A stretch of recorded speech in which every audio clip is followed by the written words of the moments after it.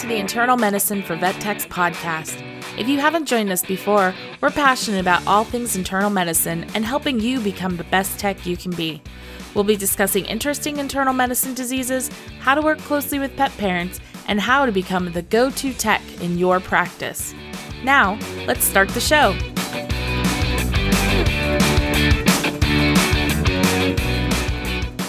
Hey everybody, and welcome back to the Internal Medicine for Vet Techs podcast. I hope everybody is doing well. Thank you so much for listening and making a commitment to learning. I am your host. I am Jordan Porter, and I'm joined finally by the Brandenburg.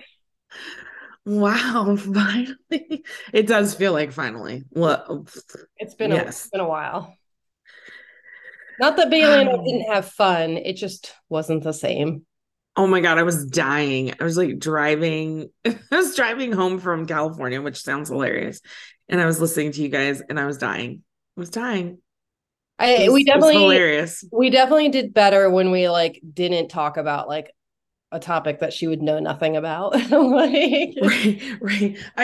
Her comments cracked me up. I was like, okay, all right. She's something else. I tried to get Connor to do it with me. And because the very first time he was all upset that he couldn't. And I was like, buddy, you're just not going to understand what we're talking about. But turns out Bailey didn't either. So, so then for the second one, I was like, hey buddy, you can join me on this one. You'll be good, blah, blah, blah. He's like, nope. And walked away. I was like, all right, I guess not. That's awesome. Although we did have several appearances of the roosters in the background and the baby chick in Bailey's hand during. I didn't hear the roosters, but I definitely heard the chicks. They were really cute. I heard the roosters when I was editing. I was like, maybe it's because you knew they were there. I don't remember hearing. Yeah. The chicks were pretty cute though. You're like, I don't know, maybe we'll hear them. And I'm like, oh, we hear them. Yeah. Well, the one time, towards the end of that episode, the chick was right here next to my computer. Oh my God, that's so funny. That's awesome. Yeah. So it was interesting.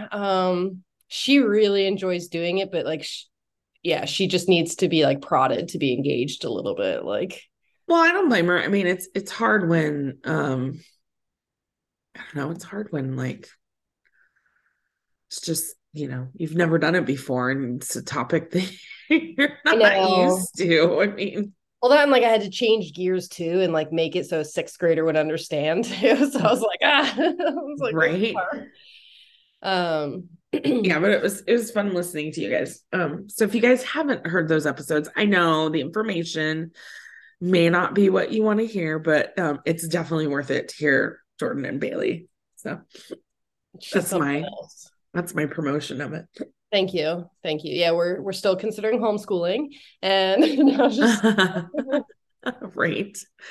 Oh my gosh. Put your percentages down, child. Come on. Oh my God, that was funny. I was like, what? I know. And it's so funny because I was like, I made my friend listen to it too. And she's like, I probably wouldn't have known that percentage. I was like, you wouldn't have known whatever it was, 23 out of 100. And I was like, come on now. Oh my God, that's awesome. Yeah. So anyway, you've been busy. Yeah. It's at least it has been insane. This weekend. So, this is Saturday morning. This is the first weekend I've had in, I don't even know, months. I feel like that I don't have to do a ton of stuff. I'll just do the quick rundown. Let's see. Sold our house. Did the first move up to Oregon from San Francisco Bay Area to get up here on a Thursday. Saturday morning, I left for Tennessee for a conference. Came back Sunday. Monday, we drove back down to the Bay Area to get the last of our stuff and to move cars and stuff like that. So that was Monday. Was back up here by Wednesday or Thursday. I don't even know at this point. Pretty sure it was Thursday. Drove back up here and then had a week where I think, oh God, it's so crazy. So then we were up here trying to move, trying to do all stuff. We were in the Airbnb. Then we actually moved into the house. So I was dealing with cats and all that. By the way, moving with cats, insane. It's totally insane. We need to have somebody come on and do an episode of how to move with cats because it is a thing. I mean, it wasn't that much fun moving with all of our dogs either, but right. Because at that time we had all the puppies still. Oh, that's We had like right. all but like maybe 4 of them. Like, Oh my God, that's crazy. Yeah, and then I I had bet like you a week. Tabitha has good tips for how to travel with cats, like move with cats. Oh, I bet she does. Yeah. I yeah. And I should have reached out, but I was like, it is, dude, I was like, I don't have time to like be proactively training everybody right now. Oh, so yeah, so 3 cats got gabapentin and 3 cats did not because they didn't want to eat it. And I was like, well, this will be fun. But actually, they surprisingly did okay. I think I did as okay as was possible. Mhm. And I think part of it too is like we made sure to keep as much of their stuff around till last and then set it up first kind of thing. So I think that really helped. But and then I was here for like a week and then I drove back down to the Bay Area to do training for a week at my so I stayed with my best friend for a week Mhm. and then I came back up here and yeah so I'm really looking forward to this weekend being kind of chill. We were supposed to go to a tractor store today. You would be excited about this. But there was a winter storm warning. So Yuck. I don't know if we want to do it because it's like an hour and a half drive from here, the place that we were going to. Mhm. Um, and I really think there's gonna be a lot of snow. So I don't think we're gonna do it. I think we're just gonna find some stuff locally to do this weekend. Um, but yeah. And there's been snow here. Um, there's been a couple times where I've woken up and I'm like, it's snowing. It like feels like Christmas. It's hilarious. I'm just like, oh my gosh. But it melts by like noon and then is like a pretty sunny day afterwards. It's so weird. I'm just like, I don't understand the weather, but okay. Right. I'm gonna have to get used to the weather. And the We cats are loving it. Like they're like there's turkeys outside and deer and birds and bugs, and they're just like they run through all the windows. It's Oh, pretty I bet funny. they love all the windows. Oh yeah, they're yes. So I do apologize if you hear the sound of elephants because they literally will tear from because I'm upstairs. They'll tear from upstairs, go down the stairway into the living room, run around the living room, and then come back up the stairs. Like they get the zoomies and it's insane now. Like it's so funny. That's so cute. My new Yeah. baby goats got the zoomies for like the first time the other day, and like the way they like, Uh, and then so it got my older goats feeling frisky too. So like, the way they were like parkour jumping through the air was crazy. that's hilarious. Oh, yeah. Animals, when they get the zoomies, man, whew, watch out. Tell me about it. Like, oh, but they're so cute. I feel like we could do like a whole other podcast about like our interesting like places that we're living now. Because I'll be able to relate to you better now. I know. Get some chickens and some quail. Yeah, we've talked about it. You have to come see the kennels and everything that are here. Like dude, it's crazy. I like finally went in there and I was like, oh, this is like legit. Like it's nice. Like I'm pretty sure I could like hose it down and like disinfect it. Like that's how nice it is. Like it's kind of crazy. But yeah. I haven't even seen our entire property yet. Like, is that sad? Kind of. I'm like, it's been raining and snowing, and like I don't have like I anything to mean, go in okay, the woods. that's fair. Yeah, like when you buy that kind of property, you got to like first buy boots, like rain boots, like actual cute Yeah. rain boots. Like Yeah, and then I'll have I've looked for them. I've looked for some rain boots. We're actually talking about getting like I don't know, what is it, a side by side or a quad? Oh, I I want a don't even side know, by something. side so bad, or a gator. What's a gator? It's the same thing as a side by side. Oh, okay. I'm like, what? Yeah. But today was supposed to be get a tractor so that we could deal because like with all the rain and everything, like stuff's kind of moved around a little bit that like we have to put gravel back. Like it's a whole thing. Apparently it's a whole thing now. Yeah. Well, Yeah, I know, right? you Property did. living. I would say, yeah, you definitely moved from like a very small space to a very, very large space. You like Right? skipped a step. I know I did skip a step. Yeah. I was thinking about it the other day. Like our house, our property, like down in the Bay Area, we had a tree on the property and I planted it. So it was like 7 feet tall. And I'm like, huh, I have significantly more trees now. Yeah. I'm like, okay. Oh my God, did I? So I haven't told you actually, because I I know haven't. we haven't seen each other in forever. I know we got to start talking about the episode here soon, but I just want to share with everybody that there is something called a pineapple pear tree, which I bought, and it produces pears that taste like pineapples. What? Yep. That's kind of cool. I bought it from the Arbor Day Foundation, which they have a lot of Oh, sale, like on there, like really nice looking trees. And the tree that got delivered yesterday is in great condition. nice. Isn't Arbor Day coming up soon? I don't know, probably. Seems like, Or I'm I thinking Earth Day. I know Earth Day is coming up soon. mean, I'm sure Arbor Day is coming up soon. Like, why wouldn't it be? See, Let's see. Arbor Day is Friday, April 28th. I was close. Come, at least I'm in the right month. So Earth Oh, Day is April it's 22nd. see, see. I know stuff about some stuff apparently that I shouldn't know about, but it's fine. Yeah.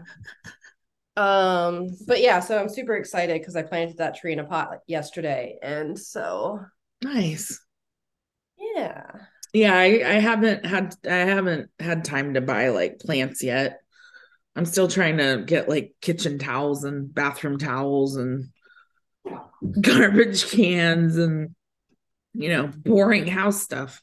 Mm-hmm. But yeah. hmm hmm I told Matt, like, when you're like an adult and like you get excited when people gift you like cleaning supplies and like like adult things, like you're like, ugh. you get excited about a new vacuum and stuff. Yeah. So funny because I've told my husband, I'm like, yeah, I just want a new vacuum or I want new pots and pans or something. And he's always like, I think this is a trap. And I'm like, it's actually not. Like, it's just Right. but like now I've reached the point where like I told him, I was like, I only want people to gift me like homesteading stuff and like trees and like like fruit trees specifically, like fruits and nuts and stuff. And I was like, I feel like that's the point I'm at in my life now, is that it's what I want for a Oh, gift. all Blueberry right. and like an apple tree. I want a cherry tree, an apple tree, a pecan tree. Like I have a How list. big of a space do you have? Well, we don't plan on like staying here forever. So all these trees are just going in pots. So I can take them with me wherever I go. Oh, okay.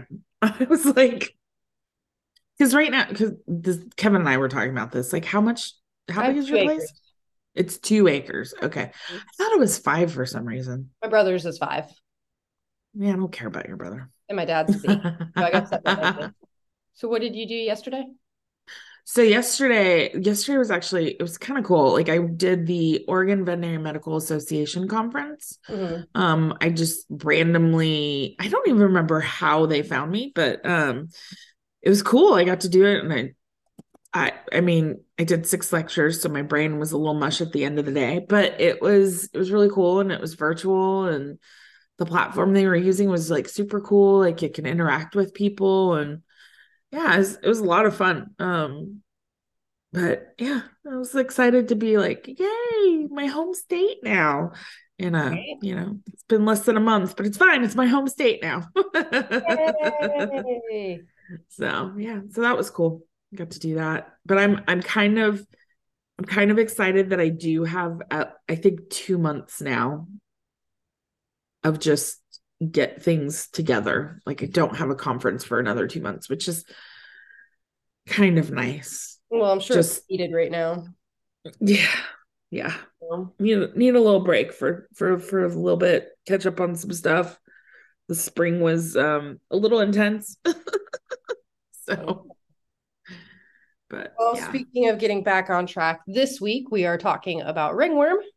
Woo! Fungus. We kind of went from like parasites to it's like a Like infectious not a parasite. things. Yeah.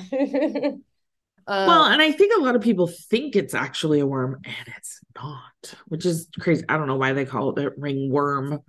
So weird. Exactly why you just said, because people thought it looked like a true worm under the skin, and it forms like in humans it forms a nice circular lesion, hence the word ring, and then it looks like a worm under the skin because it's raised generally, but animals don't actually get that same appearance all the time.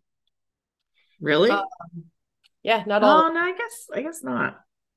Yeah, they don't get that, like, I mean, like, you can get that like typical like ring look, but it's just not the same as in humans where you get that like raised circular lesion. I personally think it looks like sometimes it can look like a cigarette burn. Like, not that I've ever done that. I'm just saying, like, because Like on people. yeah. Yeah. No, I totally get what you mean by that. Yeah. I've seen movies.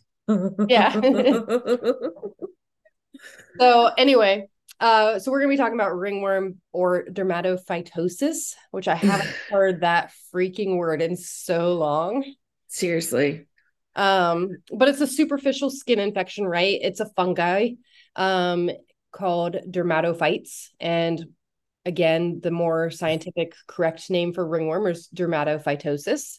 But we're going to be calling it ringworm for today because I feel like if I say dermatophytosis too often, it's just going to like sound too smart. Yeah.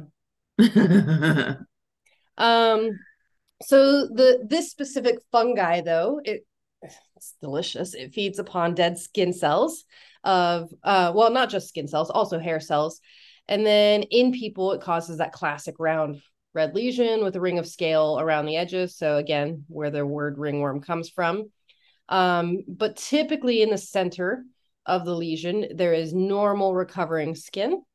In animals, though, it frequently will look like dry and gray and scaly and patchy. But it can also mimic other skin lesions and have any appearance. Awesome. Yeah, there's like a little tidbit further down where it basically says like a lot of people will falsely diagnose ringworm just based on appearance and stuff like that, when it really can be just like dermatitis or I can understand that. Yeah, that makes sense.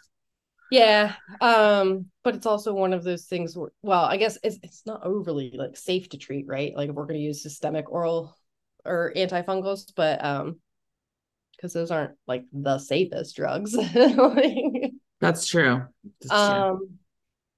but this disease is more common in young animals, especially stressed individuals, such as those in very crowded environments like hoarding situations or shelters. Yeah. I actually learned that having like a secondary disease such as FELV or FIV status does not actually predispose cats to getting this infection. Interesting. Same with dogs; they're not technically predisposed, and it's not necessarily the underlying immune suppression like causing ailment that can lead to developing ringworm. It's more of that stress. So I mean, like, which makes sense, right? Like, because if you think about it, like stressed out animals have those increased cortisol levels, which does suppress the immune system. But it's not like if a pet has diabetes, like not necessarily more predisposed. It's just a stressful event that can predispose them. There's different pathogens. The one that we see most often is going to be Microsporum canis, because this affects cats and dogs and other large animals. These words you can go ahead and say. Trichophyton mentagrophytes.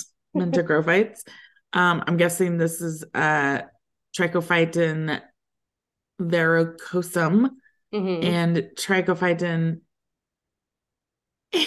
erinaceae. Yeah. Erinaceae. Those ones Yeah. affect hedgehogs. Yeah. This is why I don't know them, because they affect hedgehogs. I love hedgehogs though. They're cute, but I don't deal with them. No, I know. Yeah. And then this last one is Microsporum gypsum. And this is like a type of organism fungus that lives in the soil, but it can cause inflammatory lesions too.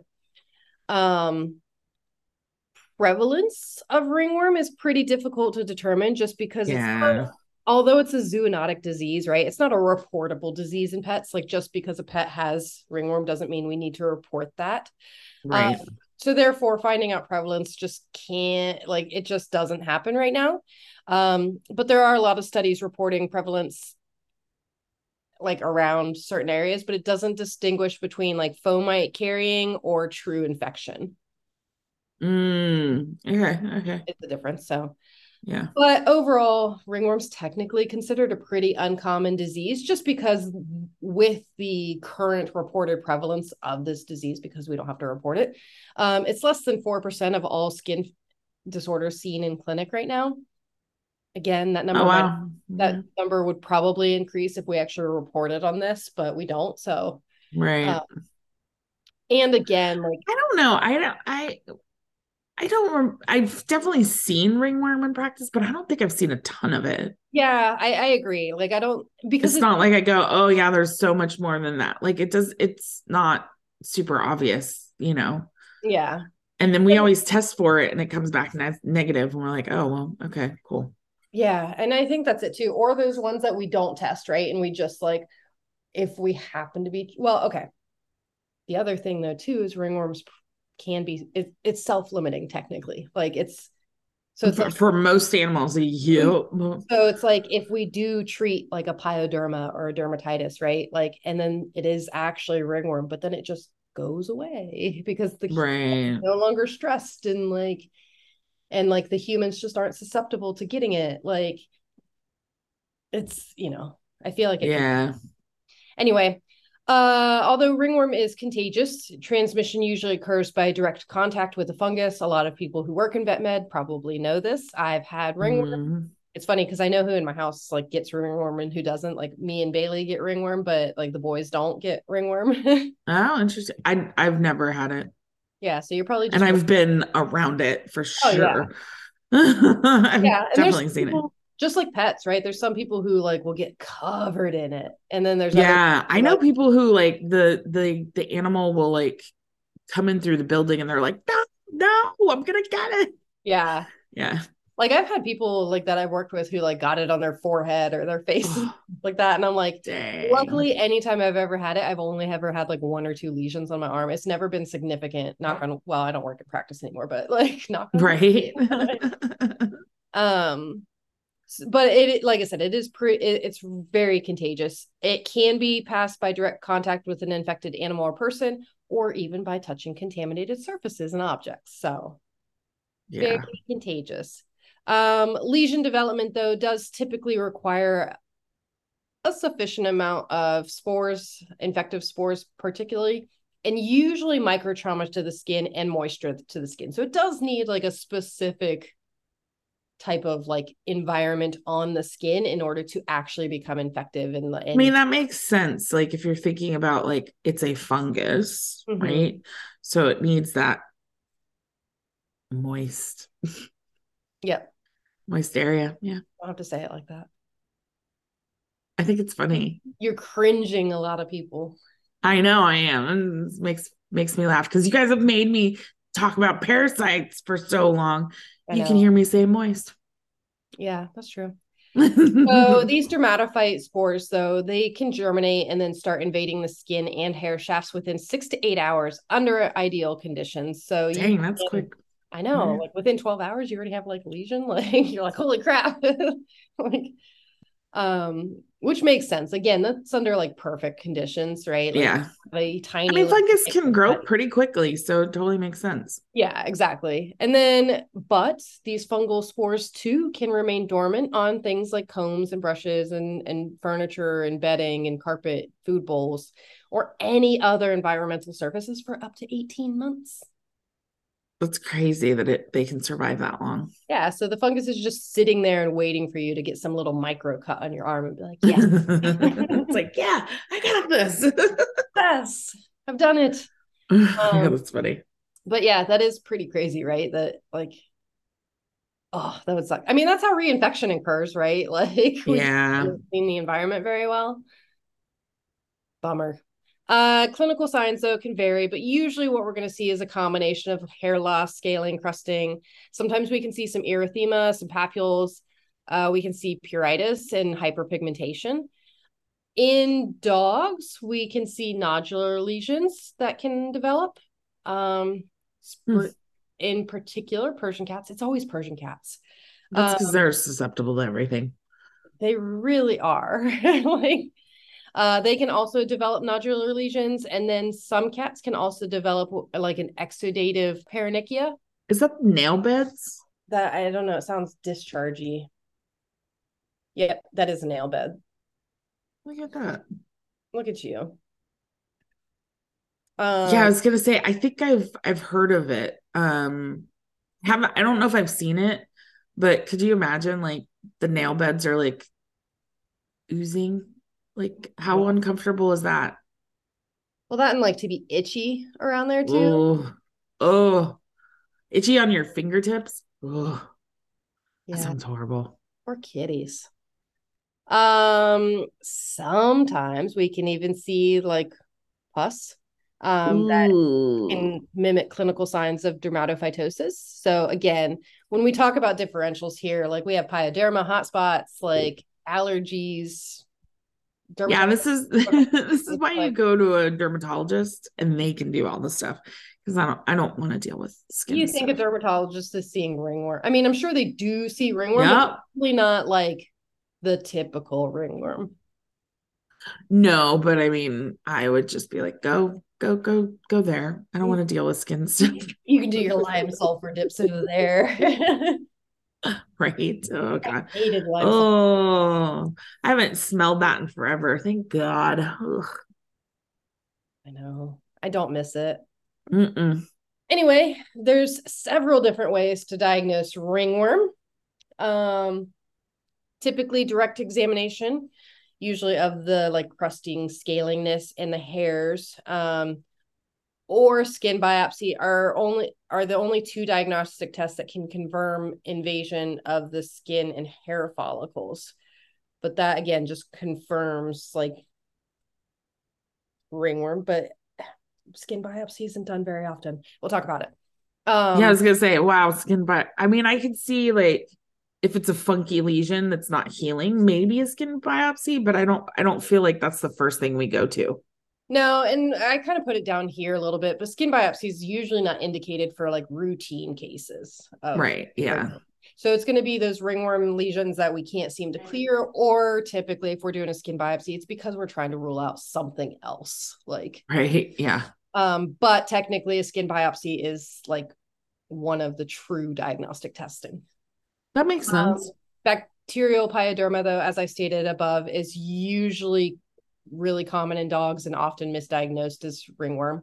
But it can Hmm. probably be because it's self-limiting and like it goes away with quote unquote treatment, but it just goes away on its own. Recent evidence, though, did show that the gold standard for diagnosis is two different tests. Basically, we want to test to confirm the presence of a true active infection, right? And Mm. this is usually to help make like an informed decision, right?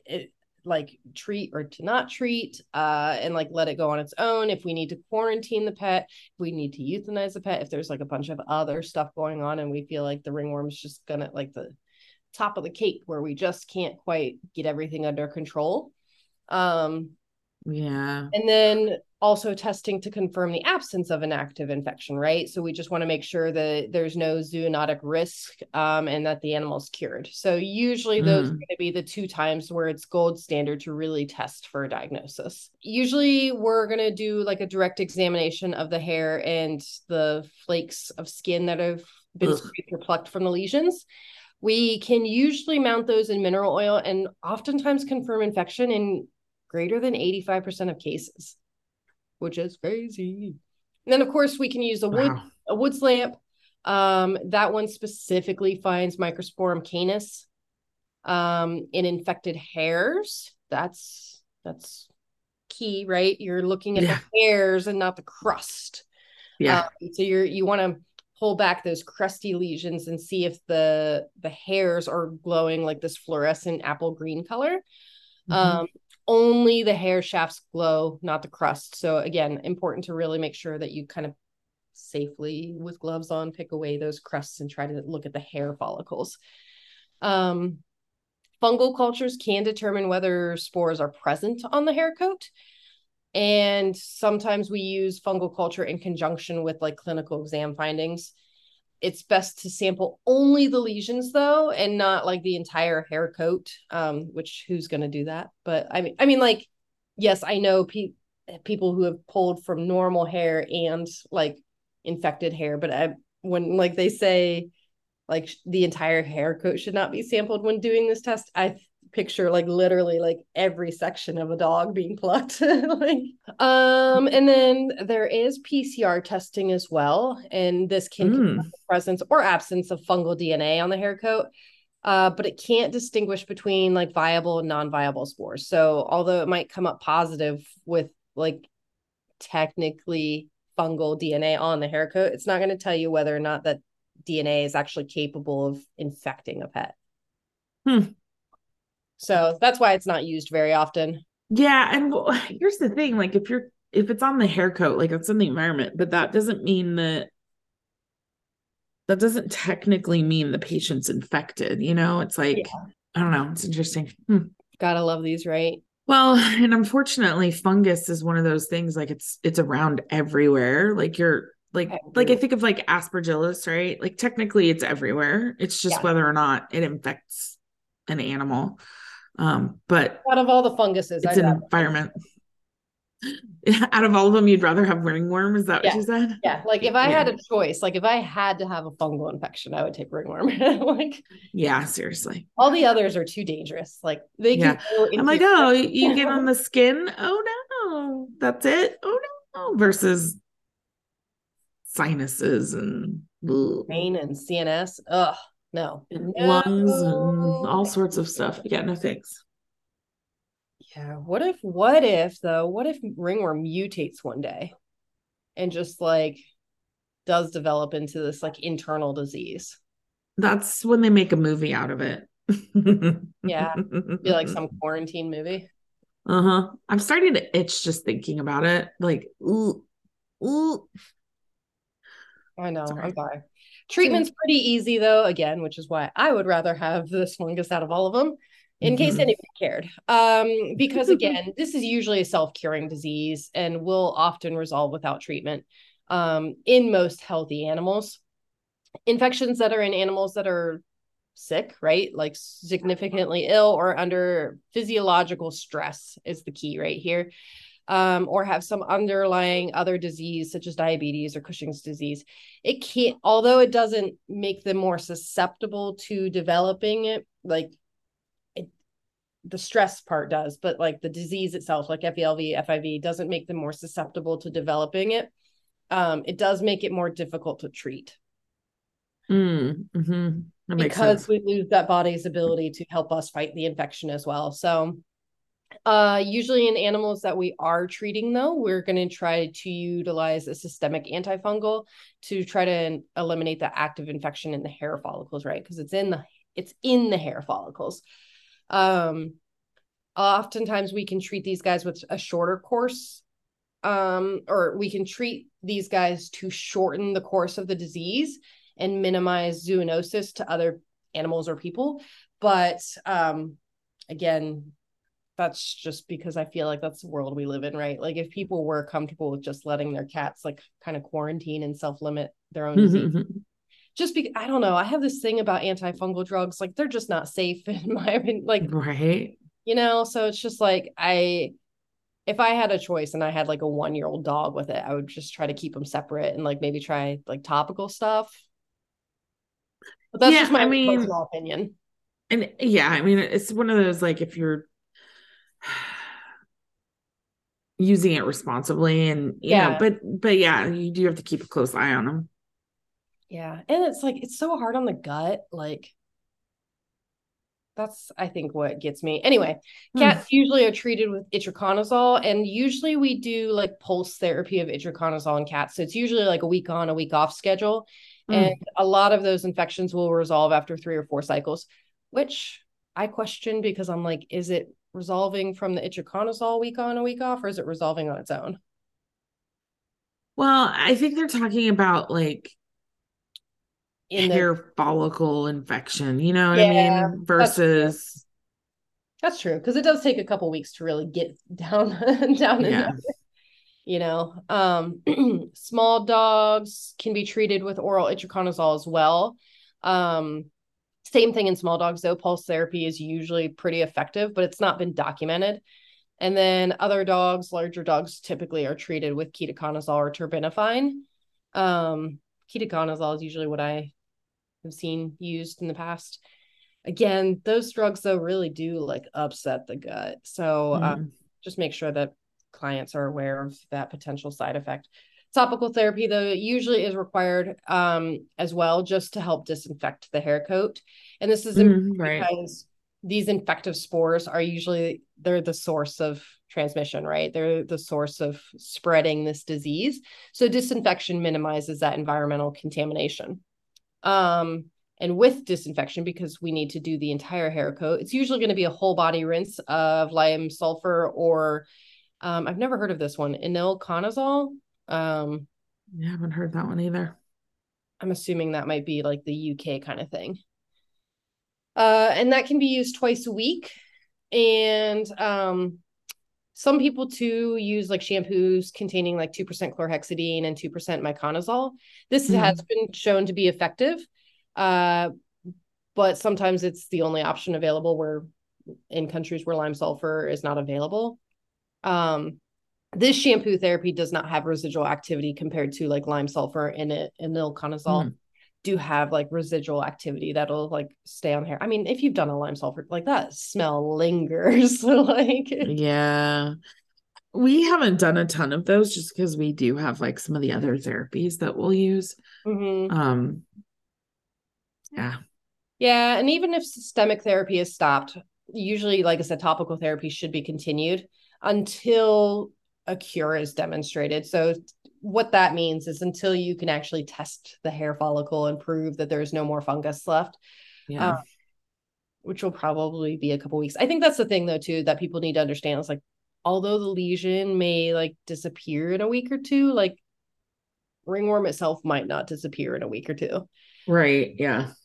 Sometimes too for lesions like around the face and the ears and stuff like that, over the counter miconazole cream can also be safely used. Like products that like for the ears, like products that contain clotrimazole or miconazole chlorhexidine or like a ketoconazole chlorhexidine combination, that can help too. Yep. So there's lots of like nice topical options, which I prefer. When it comes to client communication too for these guys, again, telling clients that this is zoonotic, they can develop lesions. They might not develop lesions, but they can. Also, we don't do humans, right? Like if they develop a lesion, they need to go to their human doctor. We should not be giving advice to people. Although as techs, I know that we've all treated ourselves for ringworm for those who had it. I also am guilty, but I do tell other people, human people, to go to the doctor. Transmission, again, though, these people need to be aware that it is direct contact with an infected animal, but minimal exposure exposure in general does not always result in disease. The environment, though, does need to be clean because they can still collect, or they can still transmit from the environment. Micro trauma, though, usually is needed to the skin. So this involves like clipping of the hair. So like contaminated clippers too. Yeah. Thing. Because, right, we get those little micro cuts in the skin too. And then infected animals really should be kept isolated from other pets until there's like a true like clinical cure of the disease. A couple of cautions that I wanted to throw in here, just because, again, oral antifungals make me nervous. Ketoconazole should not be used in cats because it does cause anorexia. Fluconazole should not be used because it is considered the least effective drug for ringworm.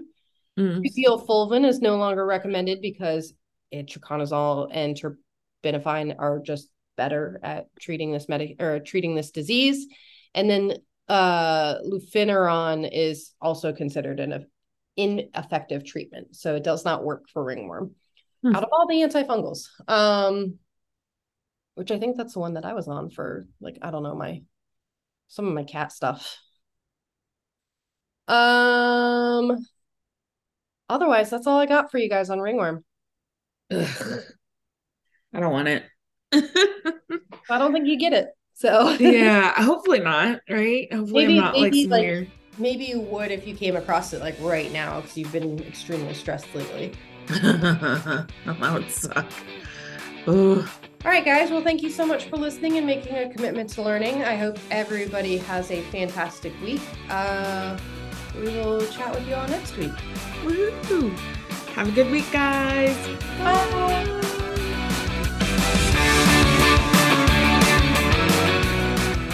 Thank you for listening to today's episode of the Internal Medicine for Vet Techs podcast. If you like what you heard, we'd love for you to share with someone you think might enjoy the podcast. And make sure to subscribe so you never miss an episode. Want to give us a boost? Please leave a review on iTunes or your favorite podcatcher, and we'll be sure to say thank you. Find out everything about us at internalmedicineforvettechs.com. Talk to you next week. Bye.